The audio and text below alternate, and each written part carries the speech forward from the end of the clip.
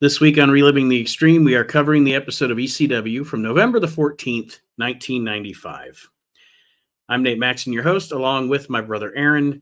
Chad is not with us this week, but we are starting kind of on a somber note because as we start recording this episode this week, the passing of, personally, and anybody that has listened to any of our other shows or this show, or our We Can't Wrestle podcast Hall of Fame or anything, knows that I am very steadfast in this. To me, one of the 5 greatest professional wrestlers to ever walk the face of the earth. And it's Terry Funk. We lost Terry Funk today, August 23rd, 2023, at the age of 79. And, and I know I'm going to let you talk, Aaron, but I just, okay. I don't generally, like with celebrities or even wrestlers, I don't generally get emotional. I'll be like, oh, that sucks that person passed away or whatever. I feel bad for their family and everything. But when I saw that Terry passed away today, I got a tear in my eye. And like I said, I don't generally get like that. I don't get that feeling. I get a somber feeling, a rest in peace, where it's too bad that guy passed away or whatever. But very rarely does it hit me. It hit me with Eddie Guerrero. It hit me obviously with Owen and a few others. But with Terry, definitely you feel a loss, Non-wrestling wise, and I get what you're saying, like when, how do I want to say it, like when Michael Jackson died, I was like, oh, that sucks, And I'm not even talking about like the person that he was. I was just like his contributions to the music world or everything. It's like, oh man, that sucks.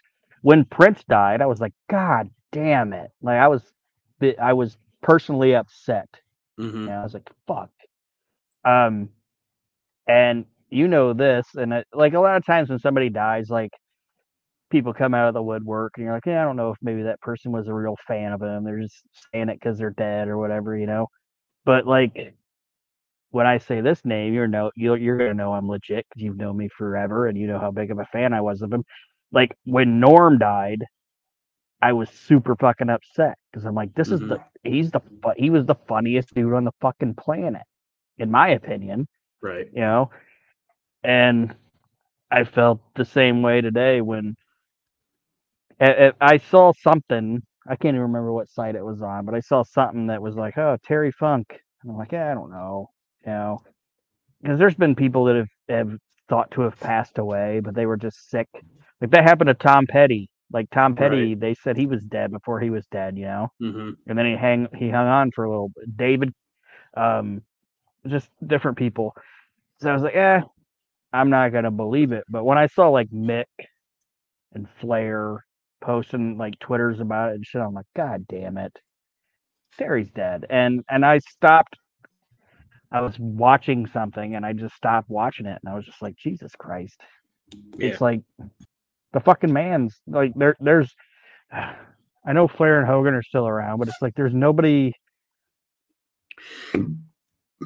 left. You know what I mean? Because like Terry was before those two. Probably, like you said. Well, yeah, I would say Dory's still alive, but and just thinking back to just the legendary figures, and I'm not going all the way back. Obviously, I'm not going even all the way back to when Terry or Dory started. But you're right, Hogan, Flair, Jerry Lawler's still with us, Bret Hart. But there's just not, a lot of those legendary figures for us as fans. Times are creeping up on you. And Terry was even before those guys, Yeah, and like, that's what I was saying. I was just thinking of big names and actually, the oldest living. I'm talking about like guys that. Sorry. I was just gonna say the oldest living professional wrestler, Abe Jacobs, actually died today as well at the age of 95. Yeah, who'd he ever beat? But sorry. But and God rest that guy too. But I'm just saying there's nobody left that's like bridged that gap, Like there was Harley. Harley could be the guy that was like, the guy in the locker room that could teach this guy and teach that guy and be the guy before them that still understands that wrestling's evolving. That's something that Terry Funk, he gets the respect for it, and people have talked about it. So I'm not gonna say, oh, he doesn't get his just due with it, but it should be brought up. Is he wasn't like a fucking old timer, like a Vern Gagne or a Bruno Sammartino. I know they even go back further than him. That was like, this new shit sucks. They're not doing what they should be doing. He was the guy that was like, you know what? The shit evolves, and we need to make sure there's somebody in this fucking room that can tell these kids how to do it right. And maybe and more than maybe that, in that role, he maybe personified that role more than any wrestler ever. Yeah. You know, the pass on the wisdom. And I'm not saying there aren't other guys that have done it. But Funk literally did it for a whole promotion. We're watching this promotion. That's what this show is all about. This podcast wouldn't be a podcast if Terry Funk wouldn't have done that. And he was also a guy that realized that, you know, it's a fucking business and it's gonna evolve past what we were doing. Like when people talk about when he was and I know this is an ECW podcast, but when he went in as Chainsaw Charlie, for years they were like, oh, Vince McMahon made him Chainsaw Charlie and put a pantyhose on his head and made him walk around with a chainsaw and shit. And then it turns out it was his fucking idea. You know what I mean? He's like, I can't just be Terry Funk. Some of these kids aren't gonna know who the fuck I am. I'll come in as Chainsaw Charlie. You know, it's like he was the fucking man, and he never fucking slowed down. And it just sucks that he's gone. And I some of the best, most realistic promos, the best, most realistic in-ring style. It's hard to describe, and anybody that listens to this show is probably a fan of Terry, so I really don't have to describe it. But if there was anybody younger that's listening, it's hard to describe what I mean when I say most realistic in the ring. Terry, like, there would be times in the ring where Terry, it would almost look like things were happening by accident or something, but he was doing all of that on purpose. It was all, and his promos, like, you talk about somebody personifying like a madman, you know? I mean, fuck, he injures his eye in Memphis, and because who would think, oh, what's available? I don't want to have gauze on. I'm just going to say I wrap my head in fucking electrical tape or whatever, because that was what was available to you know what I mean? Like, just sorry. And you were talking like selling wise. Like, I know a lot of times people are like, oh, that guy knows how to work the ropes. It's like he worked the ropes unlike anybody I ever saw, because like he'd fall out of the ring and like, I don't know if I'm making enough sense with it, but like he'd get hit and he'd like grab like the middle rope and flip and do this and do that and everything. Like, he staggered. That's what I want to say, and it might not make any sense, but he would stagger better than anybody else. Yes, and most people would go for the dramatic. You know, they get popped and they go outside the ring, so they go up and over the top. How many times do you see Terry just fall through the middle of the ropes? You know, he didn't feel. I mean, not saying that he never went over the top, but in his brain, which makes total sense, why would I, every time I get punched out of the ring or tossed out of the ring or whatever, would I go over the top rope? Why every once in a while wouldn't my body just flop between two, you know, through the second and third rope or whatever? And he would do that shit. And you know he was grabbing it, but he made it look like he was barely grabbing that rope, and he was just fucking great. And his promos are fantastic, and like later on they got more vulgar or whatever, but he just, your mother's a whore. We're gonna like that type. He of does shit. some of that shit on the show we're gonna review today. Yeah, it's like he was just so fucking good, and there's not enough you can say about him. And like I told you before we started, I wanted to kind of try to keep it ECW because we're talking about ECW. Because if you want to talk about Terry Funk's career, it'd be a fucking 4-hour show. Yeah. But I limited it to 5 angles or segments or matches, whatever you want to call it, of his ECW career, and we can either talk about him before or after this show. It's up to you. Oh no, we can go ahead and get it out of the way now. That's fine. It's not going to take long to talk about this TV show anyway. All right. And they're not in any particular order because everything he did was great. But Funk in a Box is fantastic. It's not only one of my favorite Terry Funk things ever, it's one of my favorite wrestling angles. I love that shit. Yeah. It's Sandman going into the box, and then it turns out Terry's there, and it's like the big reveal under the blanket, and that fucking crowd loses their mind. It was a fucking super well orchestrated angle. And to his credit, the ECW crowd, the ECW, you talked about them going wild. No matter how many times he did it, to his credit, the ECW arena crowd never got tired of seeing Terry come back. You know what I mean? Like, it was, if it would have been anybody else that came back to the ECW arena as he did, they'd have been like, it's him again. But every time Funk came back. But what he would do great and shows that he was a true professional was, like, he would come back and be a face or whatever, but when he would come back and it was going to be a heel angle, he was super great. And I know the ECW crowd is the biggest crowd that's like, okay, we're going to go along with the show, but he was great at, the fans would see him and they'd lose their goddamn minds and be like, oh shit, Terry's back. And then like 27 seconds later, they'd be like, oh, like if it was a heel, Terry Funk's back, they'd pop for him and then he'd turn him right away. Yep. If that makes sense. Mm-hmm. Like, oh yeah, he's back. And then he's like, you're a bunch of whores. And like, oh boo. Like, that's what he was really good at. The next thing, and we've talked about it on the show, obviously, was when it was him, Shane, and Sabu. Like, if you wouldn't have had that, like, I know we talk about Terry is the reason ECW got on the map or whatever, but Terry, Sabu, and Shane is the thing that, it was the angle that got him talked about.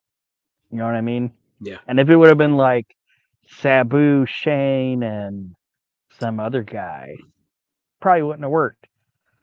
But Terry being in it was like the main ingredient.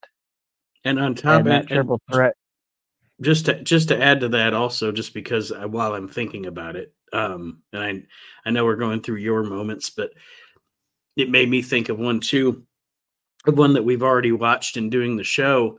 The stuff with Terry and Shane in that hotel, at that, bred out of the triple threat, Yeah. It's great shit. And then I love his feud with Raven. Like, we're way, way before that. But like the whole shit where like Raven's like, you reminded me of my dad. And I hate my dad. Mm-hmm. It's like, you couldn't have done that with anybody but Terry. And then just a match.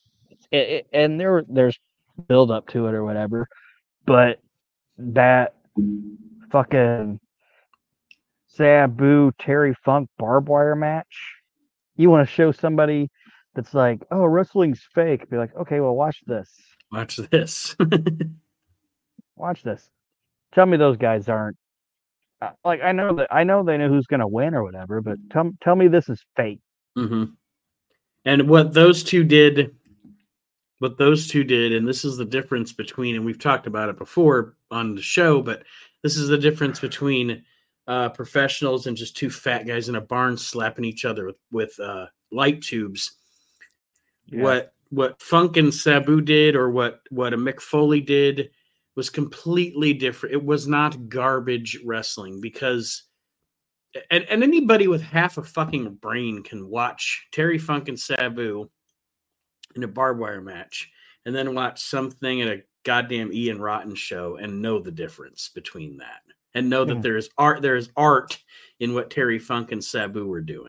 And the last thing, and it's way in the future what we're going to talk about, is that last feud that he had with Tommy, where Tommy picks Jake to be his partner, and Funk shows up and is pissed off because he's like, "You didn't call me." Like, and Tommy's like, "I thought you were retired," and he's like, "Jake's a prostitute," and all this shit. You know what I mean? Mm-hmm. Like, it's a great fucking angle. But that's my ECW favorites of Terry. There's plenty of Terry you can talk about, but just in the realm of ECW, those are my five favorite Terry things. Like, you can talk about him being pissed off that Ric Flair said that he wasn't a contender and all that shit. You know, it's like great stories and shit. But those are my five favorite. I was just kidding about going on ahead and challenge you for the title. And I mean, that's one of the great angles. And you almost don't. There's like stuff with Terry that, because when I was thinking about before the show, I was like, all right, I want to talk about Terry.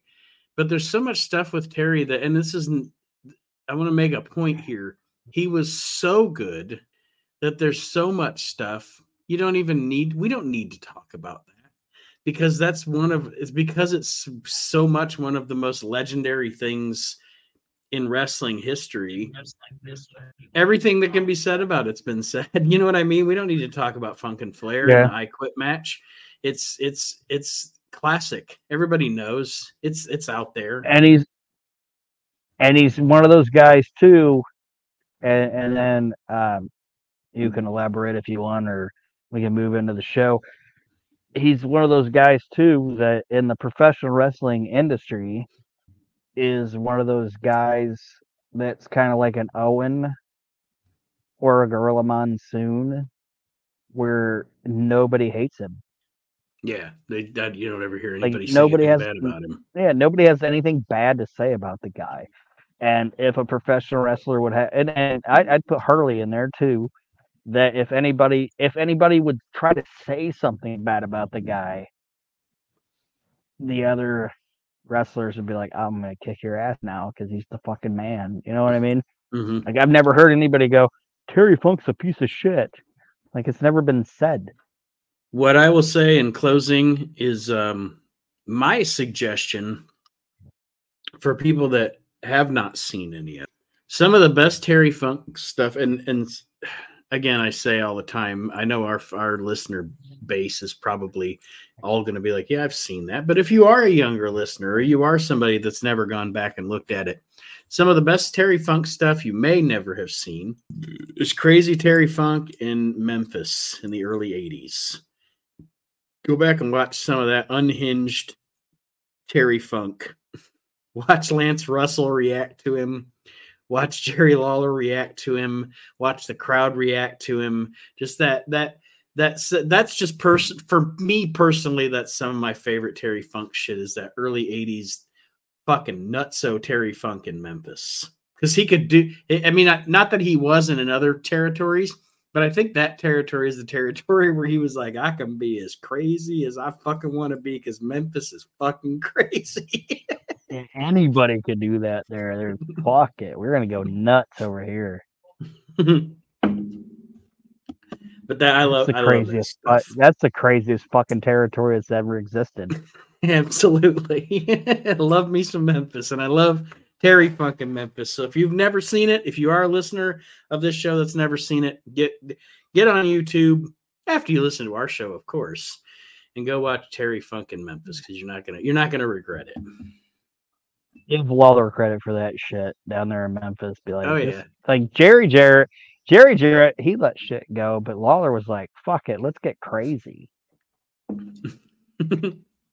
Let's have a Frankenstein and a mummy and fucking Terry Funk with electrical tape and Yeah, and that's why motor that's oil why on his fucking head. It's like, Jesus that's why Christ, this both shit's insane. that's why both of them, even though throughout the heyday or throughout the rock and wrestling era, neither one of them was really, I mean, I know Terry had that small run in 86, but neither one of them was really associated with the WWF. But that's why Terry Funk and Jerry Lawler, anytime they were in the WWF, ducked the fucking water. You know what I mean? Like Terry Funk came in, he was like, "Fine, I'll fucking play up the Double Cross Ranch thing like it's a cartoon." Jerry Lawler came in and was like, "Fine, I'll manage a wrestling dentist. I'll do whatever you want me to do because it's fucking wrestling." Let's go crazy. Yeah. There's a reason that fucking Andy Kaufman went to Memphis because nobody else wanted to touch him, and fucking Lawler was like, "Hell yeah, Fuck yeah, I'll do that. let's do this. This is gonna get me on Letterman. Let's fucking do it." Well, yeah, definitely rest in peace to one of the greatest of all time, Terry Funk. And our condolences to his friends. And I know Chad was even a friend of his, so we'll definitely, when Chad's back, we'll talk with him about Terry as well. All of Terry's friends, family, our condolences to you. And truly, truly, truly, today, the wrestling business lost a fucking legend. Yes, they did. Terry is part of this TV show we're going to discuss here today on Reliving the Extreme. It is the episode of ECW from November the 14th, 1995. As we next week, we'll be talking about November to Remember 1995. I think it's on the network. It is. So we open up this show, Cactus Jack in the ring, cutting a promo. And I mentioned it last time when Mikey won the title, that I thought it was very cool that even though Cactus's character is now a heel, he is still so happy for his buddy Mikey Whipwreck. I don't know why, but I've always found that to be such an endearing, awesome little touch that they did.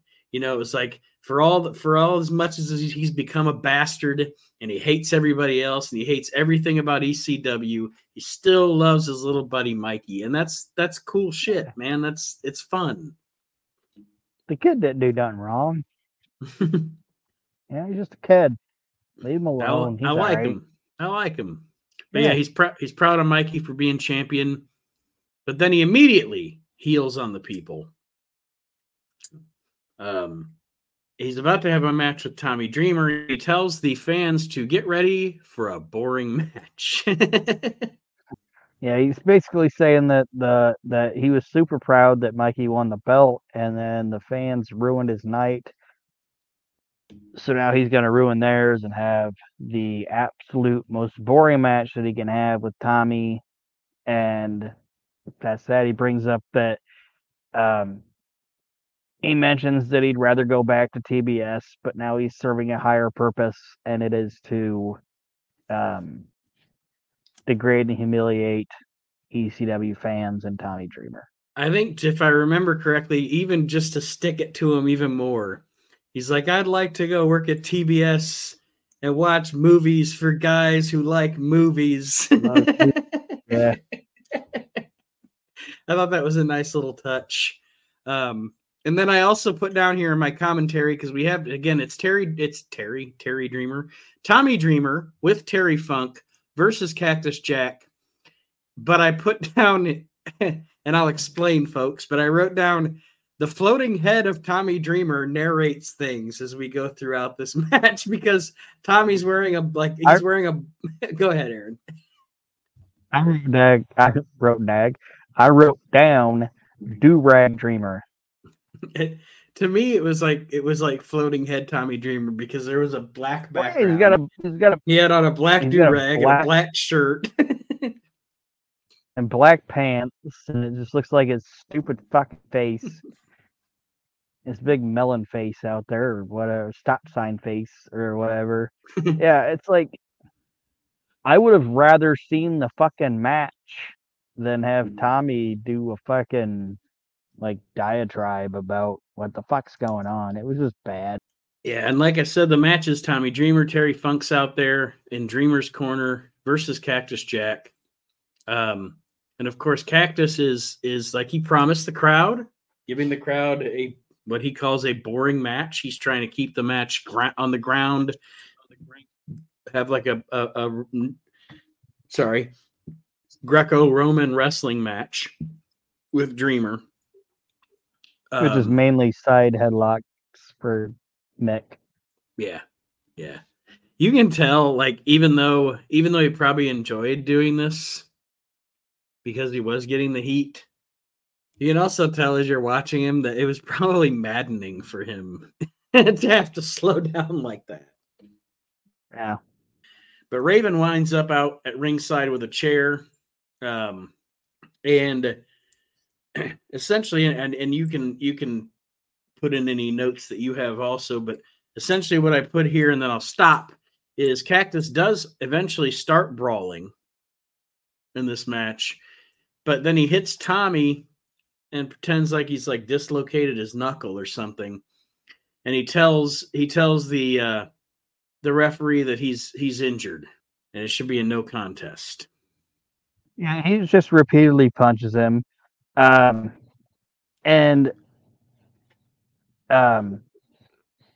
there's a story in Mick's book, and I think this is the match where he said learned, because Harley did it to him in WCW, he learned a trick from Harley where Harley was able to punch a guy with a knuckle, like right on their brow, and produce blood.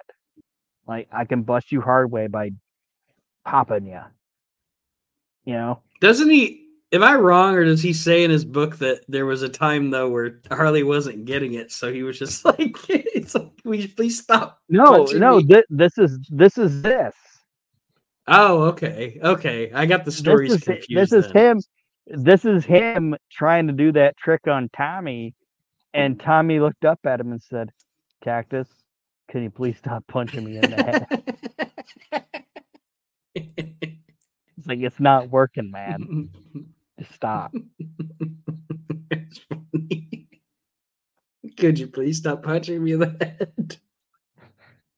Because that's how Tommy, like, that's the way they said Tommy would speak. Like, please stop punching me in the head. He Like, was very polite and very matter of fact in his speech. Like, that like, it's not an ECW story, but it's one of my favorite Hall of Fame things. Is when when Edge is talking about driving with Tommy, and they wound up in those fucking mountains or whatever, and there was all the fog around him and shit, and Tommy was like afraid of driving in fog and shit, and the cops pulled him over and like took him out of the car, and Tommy Dreamer was like, "I should not be driving right now." I was like, oh my god. Oh shit. But yes, then the referee essentially tells Cactus, this is ECW, get back in here. And Cactus says, well, fine then. If you're not going to make it a no contest, then count me out. Because we do have countouts in ECW. So he proceeds to try to leave. Terry Funk coaxes him back in, and this is where we talked about earlier. Terry Funk says, your mother's a whore, your wife's a whore, and Terry even says, I think he said his wife was a see you next Tuesday, because they didn't bleep whore. Oh, okay. But they bleeped that. So I think he said that his wife was the C word. So I don't know what he said about Dewey, but he definitely said Dewey was a whore or something. He even brought up Dewey. I think he said his kids were bastards. It's fantastic. Yeah. All this while being dressed like a fucking train conductor or whatever Terry was wearing. The suspenders and the big pants. Yeah, they were he was like a train conductor. All aboard, you whores! Choo, bitches. Of course, this prompts Cactus to get back in the ring. Raven gets involved. Terry Funk's beating up Cactus Jack. Out comes fucking Stevie Richards. So of course now we've gone from Cactus Jack, and this is the brilliance, folks. Cactus Jack promising the people as a heel the most boring match ever, and here comes some ECW excitement breaking out. That's the formula, and it's good shit. Good shit. Yes, it is. Tommy's big ass was out for a minute. I was like, ugh, I don't enjoy that. I guess I don't know. I didn't notice that. I guess I wasn't looking at the screen at that point. Maybe I was writing a note. I don't know. Yeah, his big ass was out for a moment. I missed Tommy's big ass. Sorry. Yeah, miss it. So essentially, Raven uses the brass knuckles on Tommy Dreamer, and then he tells Cactus to use the chair on Tommy, and Cactus will not do so, which winds up backfiring on Cactus because Dreamer's willing to use the chair. So he uses the chair, he gets the DDT, and he gets the pinfall on Cactus Jack. Yeah. Sorry, I meant to mention it earlier in the match or earlier in the description of the match. I know we kind of shit on Tommy Dreamer a little bit during the show, but he does do some really good improvising in this match. Did you notice it? No, I did not. There's a point where they're supposed to do a spot with the chair, but the chair legitimately gets hooked on his ankle, and he does an enziguri with the chair hooked on his ankle, and just enziguris the fucking chair into Cactus's head. No shit, I missed it. Or if I missed, I don't know that I missed it, but I guess I missed that it was him covering up an accident. Yeah, like it got stuck on his ankle, and he's like, fuck. And he's like trying to kick it off with his left foot, and he's just like, fuck it. And he just does like a step up, like Owen Enziguri, like onto Sean, you know? Fucking cracks that chair into his head. I'm like, that was a good fucking save. So I'll give Tommy some credit on that. Well, and yes, you know what? It's funny, and I'm not gonna get too deep into it. We beat Tommy up a lot just because we're not huge fans of his gimmick. We're not huge fans of his character and his, like you say, put upon Tommy and everything. At the end of the day, Tommy Dreamer's a good professional wrestler. Yeah. Later on, his character fleshes out. But early Tommy Dreamer is kind of annoying, and yeah, it's annoying because he's okay with Raven. With the Raven character, Raven's character, and it's his angst and his bitterness comes off as natural, whereas Tommy's comes off as fake. You know what I mean?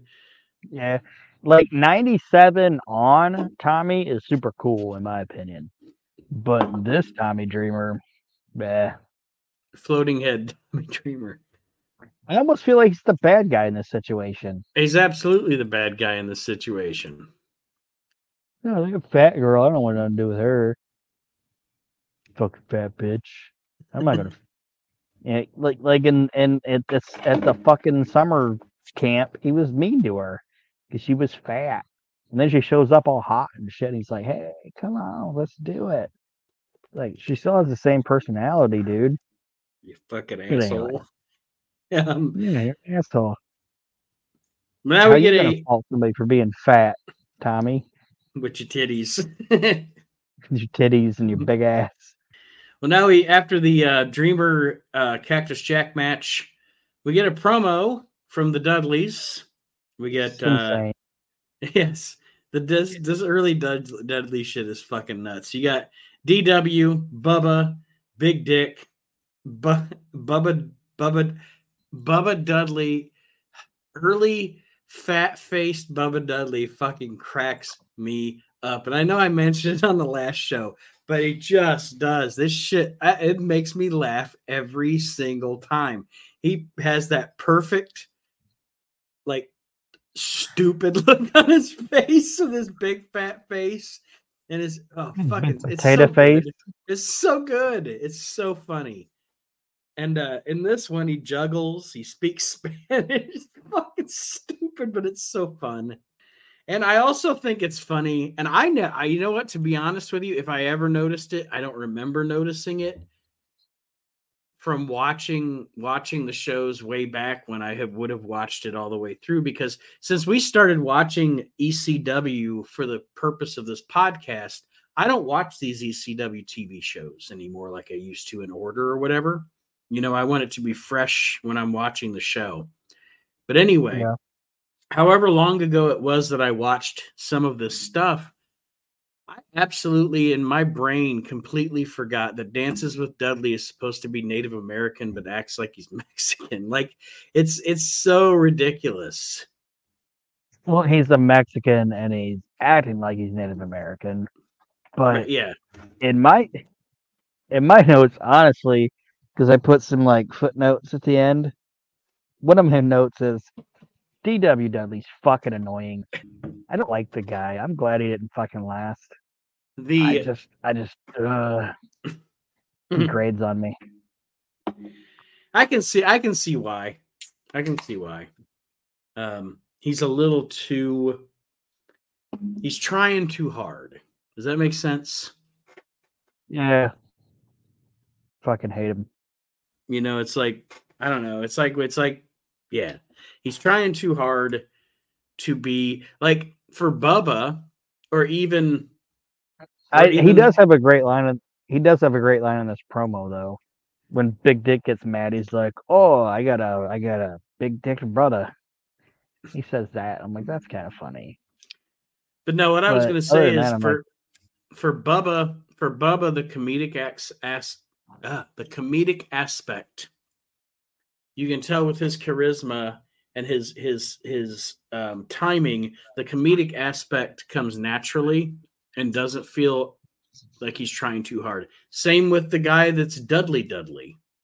Same with him, but with Dances with Dudley, it feels like he's trying too hard. Now, I know I've said that like 4 times, but that was just the point I was trying to make. The way I can see why he annoys you, because it annoys me as well. When he's gone, I'll be happy. Well, the Dudley promo actually rolls into Pulp Fiction, and I will just mention these individual things that we are seeing on Pulp Fiction. I think with Pulp Fiction, the best thing to do, because we've gotten into it now, is for me to mention the certain things that are happening, and then we can all comment on it if we have any comments on that specific thing, because you get a lot in a little bit of time during Pulp Fiction, obviously. So Pulp Fiction, I just write down the people's names that are on it, and then if I got like a quick note, which I do have a note about Conan, so go ahead. Well, and he starts us off. This is our first appearance of Conan in ECW, cutting a promo during Pulp Fiction, kind of explaining who he is and why he's here. Yeah, and the only note I have on it is he's talking about trying to explain to the people who he is, and he says when he comes out, the people go crazy, and he compares himself to Terry Funk, and that's not a good thing. No. And we'll talk about it more in the match, but I got another note on Conan later on. All right, so yes, we have Conan. Then we get Cactus Jack talking about Tommy Dreamer. Bill Alfonso screaming about Todd Gordon. Pulp Fiction, I put here, Bill Alfonso perfectly lends himself to Pulp Fiction. And the reason I say that is because Pulp Fiction is small little bites. Get them in, get them out. Yes, and you can bring that person back in a couple of little segments later as they're still ranting or whatever. But Pulp Fiction's good for the Alfonso character because, and I know the intention is for him to grate, but it fits the Pulp Fiction thing so much because you can have like a slower promo from somebody, and then all of a sudden here's Alfonso just screaming and balls to the wall and rambling, and then you go back into something that's a little more laid back, and then you come back to Alfonso and he brings you back up again. So I hope what I said makes sense. Yeah, he said get him out, guy. Get him in, get him out, guy. Then we have the Eliminators discussing or talking about the Pit Bulls. Then we get the Dudleys back. Looks like he has to poop. Looks like he's holding back a poop. Let me ask you this about those guys. Okay, I know Perry went on to have the better career because Cronus had his demons, and we found out later Perry did. Perry had them later, you know. Yeah, but it's just those guys as a team. Who would you say was the better? It's hard. That's a hard one. I would say Perry. I would say that I like Perry better. I like John Cronus. I really do. I think it, at this time, before he went completely off the rails, he was really fucking good. Once you get into like XPW and stuff like that, he just went down. Well, that's what I'm saying. Like, but I'm still. If I had to pick between the two, I would still say Perry. Okay. I think if he wouldn't have been fucked up, I think Cronus would have had a bigger career. Oh yeah, most definitely. Maybe not a bigger career than Perry, but I think he would have been. I think he would have went past ECW.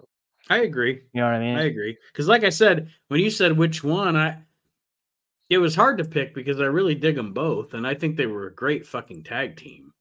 But yeah, if I'm gonna have to pick one, though, we also see the Dudleys again here. Then Beulah, Public Enemies walking down the road, talking Public Enemy stuff. You know what's funny about that one? Did you pick up what they were talking about? No, I really wasn't paying great attention. They're still trying to figure out what's going on with their title match at the fucking show. Like, they're like, so we have to like win this match to get a shot at this belt, and then you get a shot at that belt. They're like, I don't know what's going on. Go, like, they're still confused. Yeah, we're just gonna show up and fight, Johnny. I guess. Then we see Taz and the Pitbulls. Go ahead, Aaron. Oh, go ahead. Sorry. No, go ahead. Oh, I'm just saying. Before that, they showed us they showed us the ladies. They're like, oh, we got to put Franny on there and get Woman on there, and they made sure to show you the like. None of them say anything. They're like, we better make sure we show the chicks. You know. Show the titas. It's an ass. Yeah. And then after that, Taz and the Pitbulls are in the back with a bloody Tommy Dreamer. Tommy's all bandaged up, gauzed up, and pretty much Taz just tells us to get the hell out. Tells the cameraman to get the hell out of there. We see a glimpse of Steve Austin, which is good because you want to remind people Steve Austin's still around. Yeah. That's definitely a guy. No matter even if you have something you haven't recorded anything with him this week, you want to show something to show that you want to remind people Steve Austin's still in the promotion. He was. And then go ahead. Sorry, I was just gonna say he was the first guy that, as a wrestling fan, because I know there were guys before it, you know. But just me being the age that I was, that he was the guy that there wasn't really internet yet. You know, like later, like a couple of years from now, you get like the internet darlings or whatever. But Steve's the first guy that I remember being a wrestling fan, watching him on WCW and shit, being like, this dude should be bigger than what he is. You know what I mean? Like when he showed up in WWF, I was like super fucking stoked. I'm like, hell yeah, it's fucking Steve. And watching WCW, he was the guy that I'm like, why is he fucking jobbing to fucking Jim Duggan? Like, what the before him, like everything was just like, okay, this happens or whatever. Like, he's the first guy that I remember me and my buddies at school being like, Steve Austin's a fucking man. Does that make sense? Yeah. And I mean, I think obviously we know now, hindsight 2020. I agree with you because he was always one of those guys for me too. But we know now, hindsight being 2020, it was all politics. He was a big victim of politics in WCW, and he was almost a victim of fucking politics in the WWF. You know, if Jim Ross wouldn't have convinced Vince McMahon to let Steve Austin just be Steve Austin instead of this ringmaster fellow, he may not have even panned out there. But luckily, it's one of those things where you look back and you go, man, thank God WCW was breathing down Vince's neck. Like I look at Steve the way, like in like the early 90s, that like late 80s wrestling fans, and this could be completely off kilt, would have looked at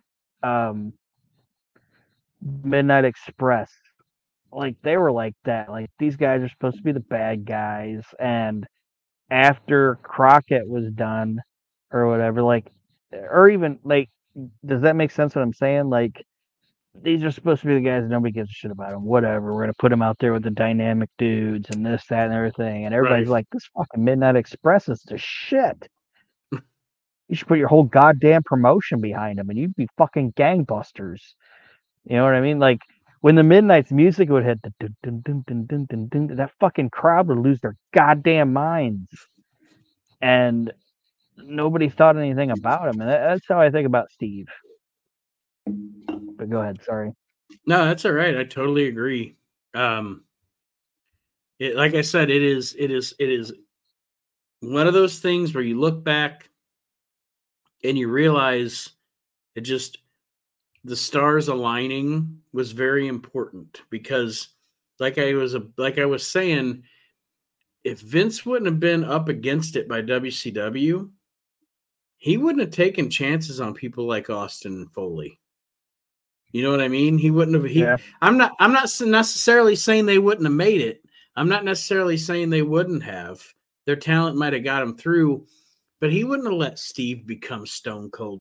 No way. No fucking way. If he wasn't up against it. If he wasn't like, fuck it, let's throw anything we can against the wall and see what sticks. So it's just that it's that time.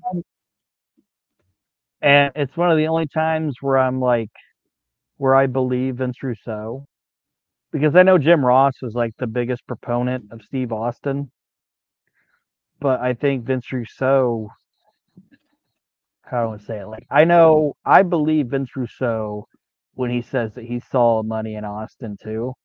Mm-hmm. Like, I believe that. And Jim wasn't writing the show. Right. You know what I mean? He was just, but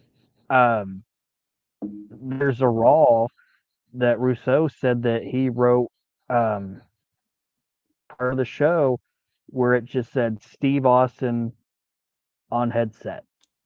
Steve Austin headset. And just said Steve's gonna go out there and he's gonna be on headset and he's gonna talk during a match. And it was like Lawler and Vince at the table and Steve Austin was out there, and it was like one of the first times that Steve was able to just fucking talk and not have any manager or filter or say this, say that. It was just Steve talking. And Russo says it was like one of the first times that Vince McMahon was like, this fucking guy can talk. Right. You know, because like all Vince knew of him was that he was a fucking technician, and that's why Vince made him the fucking ringmaster. Because all he knows is like, oh, this guy can work. But anyway, like we're getting into the weeds. Sorry. So at the end of Pulp Fiction, we get a promo from Raven, and I just wrote down Raven promo. I don't have any notes on the promo itself. I don't either. I lumped him in with Pulp Fiction. I thought it was just part of that. It wasn't even really a Raven like exclusive to the show promo. It was like a montage of his promos about Tommy. So we kind of wrapped the show up with our main event, I guess you'd call it. It is a tag team match, Conan and Rey Mysterio versus Psychosis and La Parka. And this is Conan and La Parka's first appearance in ECW, at least on television. Which I forgot La Parka even was on ECW. As did I. And also I wrote down here, looking thin La Parka, because usually like you always think of La Parka as the big luchador. Like in the WCW days, he was the one that was like tall and husky. He was like the big luchador, and he's looking pretty thin and svelte here during this matchup. Yeah, and this isn't a note, but here in America, we can watch wrestlers and they're like charismatic or whatever, and we know they're funny. It's like, oh, it's probably a funny guy in real life. You know, like Dwayne Johnson. In real life, he's probably a funny dude. Right. You know what I mean? Or Owen Hart when he was alive. funny dude. Now I'm trying to think of a wrestler that you could probably say, oh, this guy's probably funny in real life. The guy with the talk show that I think's really good. Like Grayson Waller. I bet like behind the scenes and just hanging out with the dude, probably funny. Yeah, I mean, there's a You know what I reason. mean? There's a reason that somebody in WWE said we need to give this guy a talk show. You know what I mean? Yeah. He's a funny, charismatic guy. What I'm getting at with La Parka is obviously he didn't speak English, but just was like the struts and dancing to Thriller and doing all the goofy shit he does. I bet that dude, like in Mexican wrestling, like he's probably like the cut up of the locker room. I bet. That's what I was about to say. Silver King's like, oh, La Parca's a fucking cut up, man. He's a fucking god, he's so funny. I bet La Parka was like a funny dude. And Not was, he's still alive. And another one of the things that people that listen to our other shows that we talk about wrestling will also know, and Aaron knows, La Parka, one of my favorite luchadors of all time. One of the best. Fantastic worker. This match is really good. Really good. It is. Like I don't have a lot of notes on it, which means that I think it's a really good match. I have the only few notes I have is, and I know this is gonna be a duh, everybody knows it note, but Rey Mysterio is a once in a lifetime performer. Like when I say that, I don't mean like, oh, I can compare Rey to this guy now. There's nobody that I compare Rey Mysterio to. Right. Like he's fucking insane. Like I know that Mystico or whatever, people brought him up or whatever, but that dude botched so much shit. Like I've never there's a couple times, but how many times have you ever seen Rey botch anything? Right. Yeah. And I've never seen anybody be able to do what the fuck he does. There's a point, and it's a nothing spot, but when I watched it, I was like, it's beautiful. Is that spot where he was in this match going in and out of the turnbuckle? You know what I'm talking about? Oh yeah. It's like there's nobody that I don't know, say is crisper than fucking Rey Mysterio. Absolutely. Yes, and from such a young age. Yeah. It's fucking it's stupid how fucking talented he is. And I know he's bigger now, like he's bulkier now or whatever, but I don't think the dude's ever slowed down. No. That's the other thing. It's like it's fucking nuts. This is totally off base, and I mean we're almost done anyway, so it's not going to take up too much time. But you just talked about that Grayson Waller dude of the modern younger wrestlers being a super talent, which I think he is. I think he's going to be a future huge star in the business. Talking about Rey, do you know who's a guy that I don't get why anybody is high on him? Is that Santos Escobar guy? I am not a fan of that dude. I don't know what it is about him. I don't know enough about him to say yay or nay. I've just never seen it, and I'm not. He does, and we always say about wrestlers, they do shit you and I can't do. I'm not saying I will never say oh, he fucking sucks. I don't know. That's not what I'm saying. I just don't see why whoever has pegged him at being a Highland 5 years from now, I might be proven wrong and say, God damn, that Santos Escobar's fired up. But right now, I just don't know. I don't know. I just don't see it. But anyway, again, this match. I just watched the last SmackDown, and you know me, I'm not like a huge modern product guy. But I watched that last SmackDown, and it's like there's a lot of good fucking dudes on that SmackDown run. Like that Grayson Waller's great. Fucking obviously LA Knight, Austin Theory. There's a ton of great people, there's a lot of good fucking talent on that roster right now. And honestly, do you know what my favorite current storyline is? And it's not even the bloodline thing. The bloodline thing's cool. But you know what I think the coolest storyline in wrestling right now is? It's fucking Gunther and Chad Gable.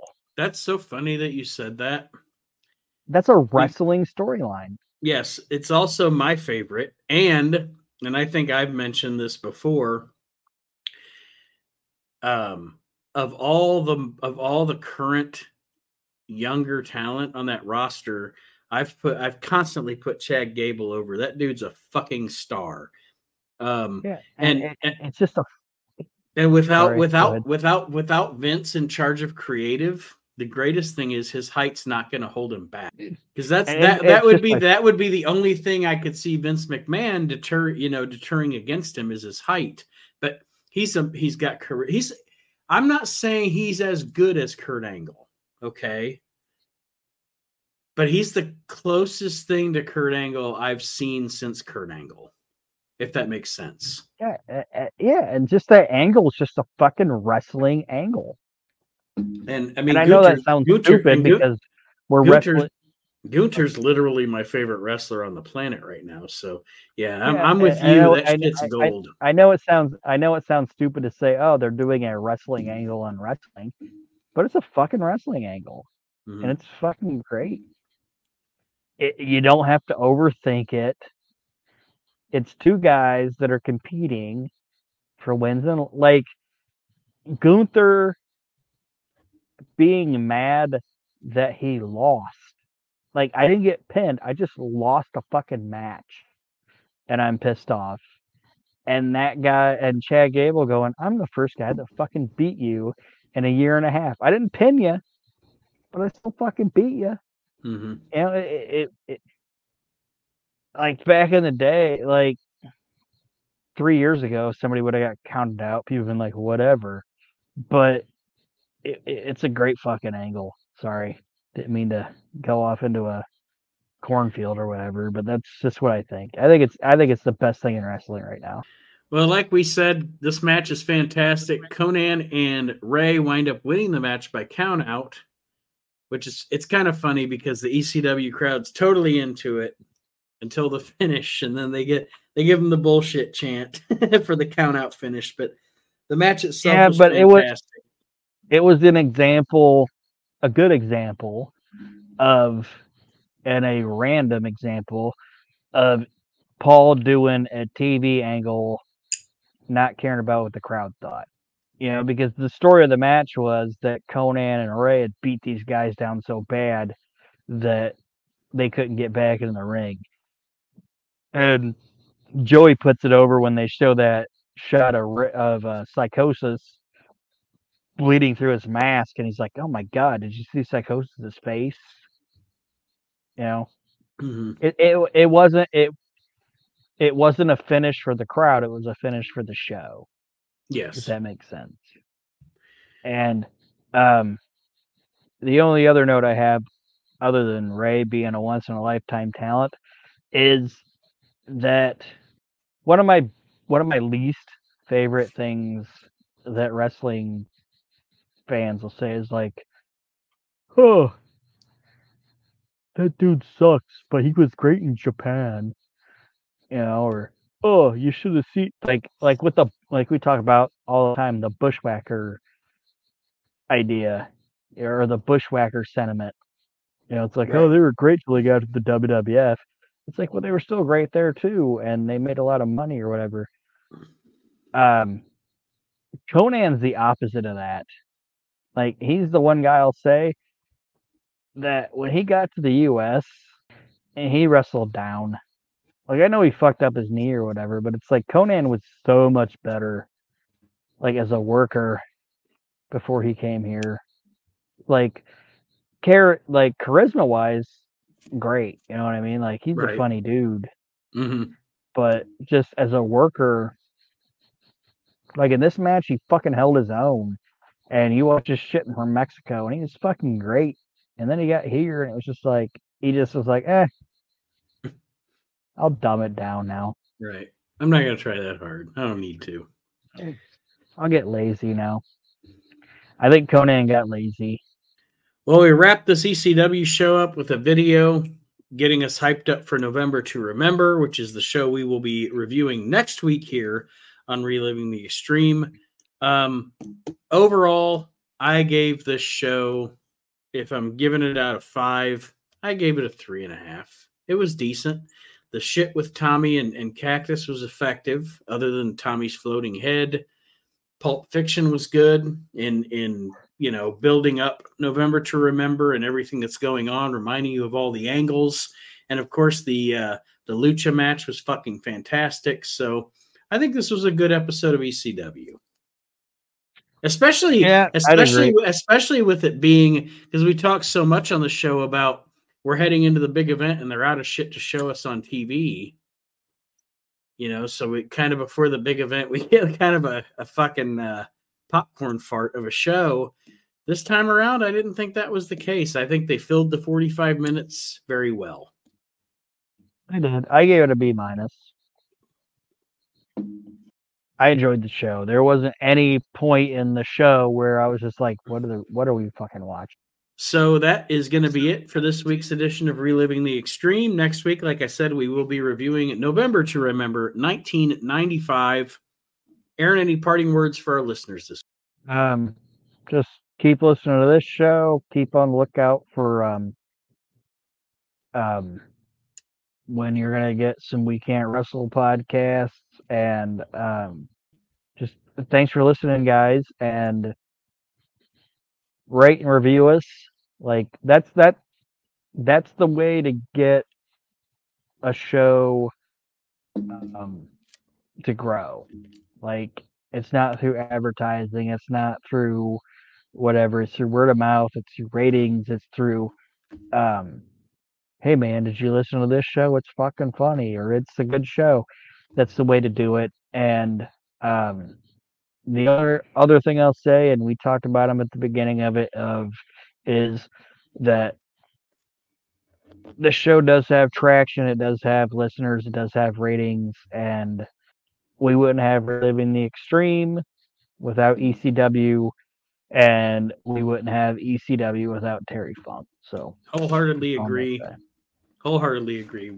Rest in peace to the Funker. That being said, we're going to sign off this week. Join us, patreon.com/reliving the extreme for bonus content, unedited episodes of the show, etc., etc. I talk about it ad nauseum.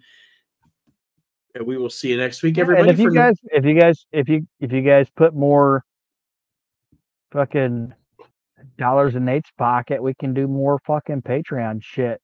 We'll talk about some stupid shit. I don't give a fuck. We'll talk about anything on Patreon. Just make that worth his while, because he needs the money. I'm not saying that. I'm kidding. He doesn't need the money. But what I'm saying, sorry, Nate. He doesn't need the money. What I'm saying is, guys, we want to give you more content, but we need it to be, I don't want to say it. You can cut this out. Just end it where you left. That's right. We'll see you next week, everybody, for November to Remember 1995. Have a great week, everyone.